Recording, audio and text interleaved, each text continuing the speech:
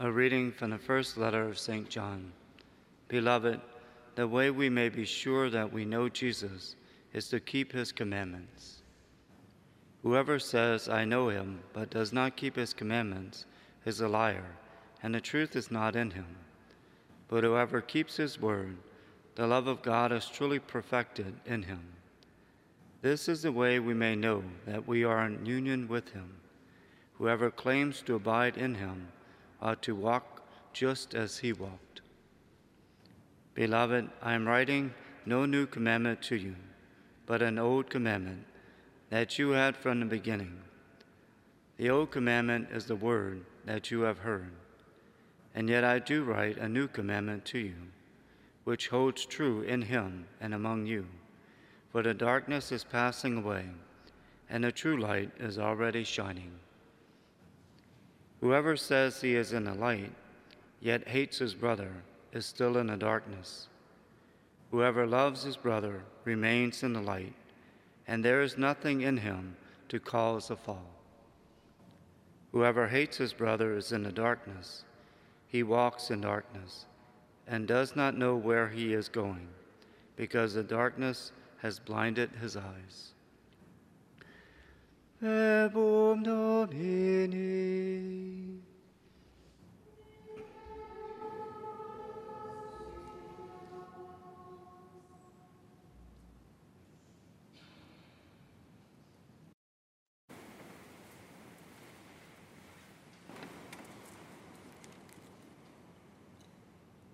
Let the heavens be glad, and the earth rejoice.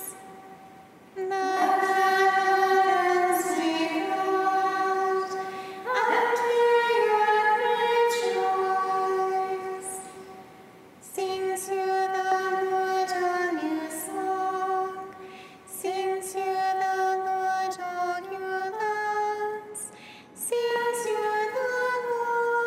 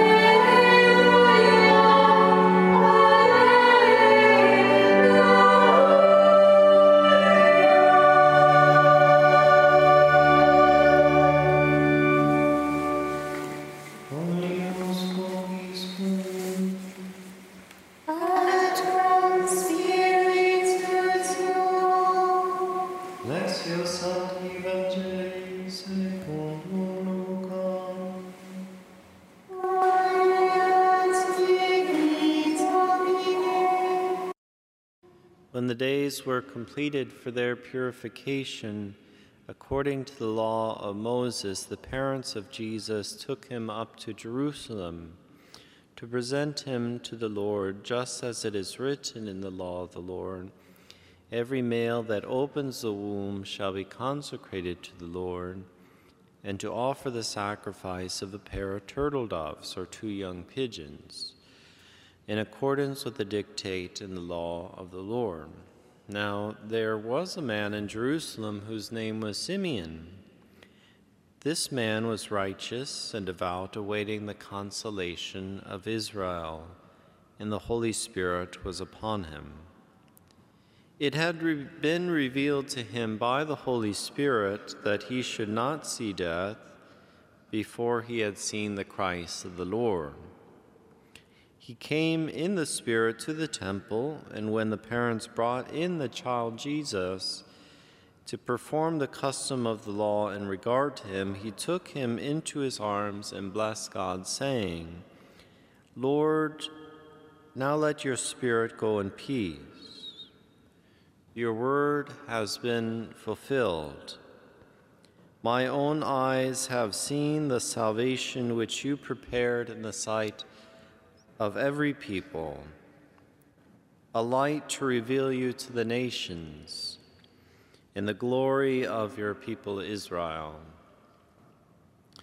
The child's father and mother were amazed at what was said about him, and Simeon blessed them and said to Mary, his mother, "Behold, this child is destined for the fall and rise of many in Israel, and to be a sign that will be contradicted, and you yourself a sword will pierce, so that the thoughts of many hearts may be revealed."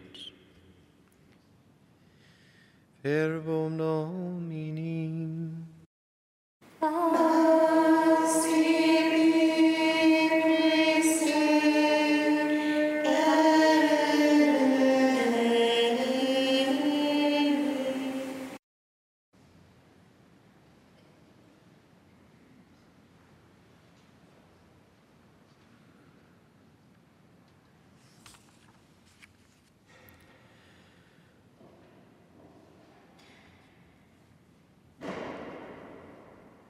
We struggle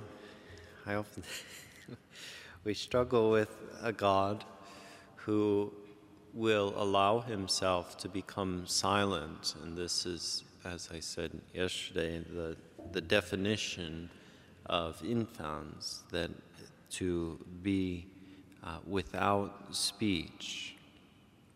And yet this without speech, without, in a sense, even physical act at this point, that this already is salvation worked.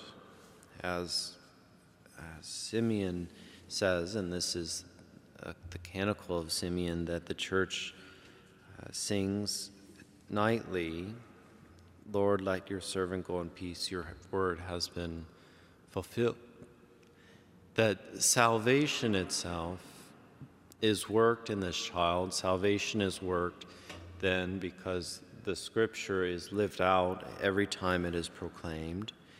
In our own lives, we are praying that we ourselves have this immense peace which comes through the one who will wield a sword. So is it often when we think of Our Lady of Sorrows, we think mostly of the sword that will come from outside, but that sword which our Lord says in the wedding feast of Cana, do you understand that if I do this, my hour will come,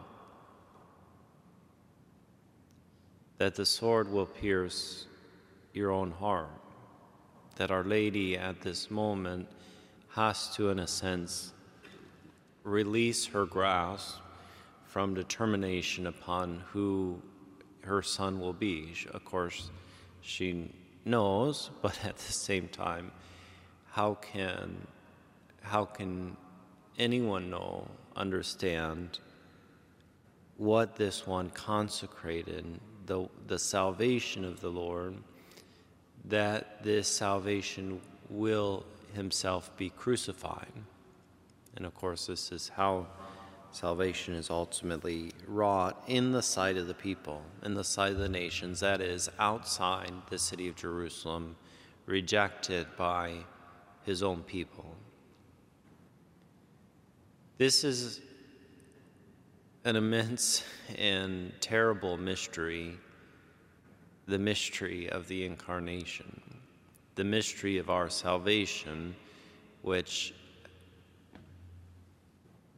ever and again will be wrought day by day, because we are praying this prayer with Simeon for our own lives, that we ourselves go in peace, that we have a good sleep, and that our eternal peace be given, because God's word in us has been fulfilled. And we pray, of course, that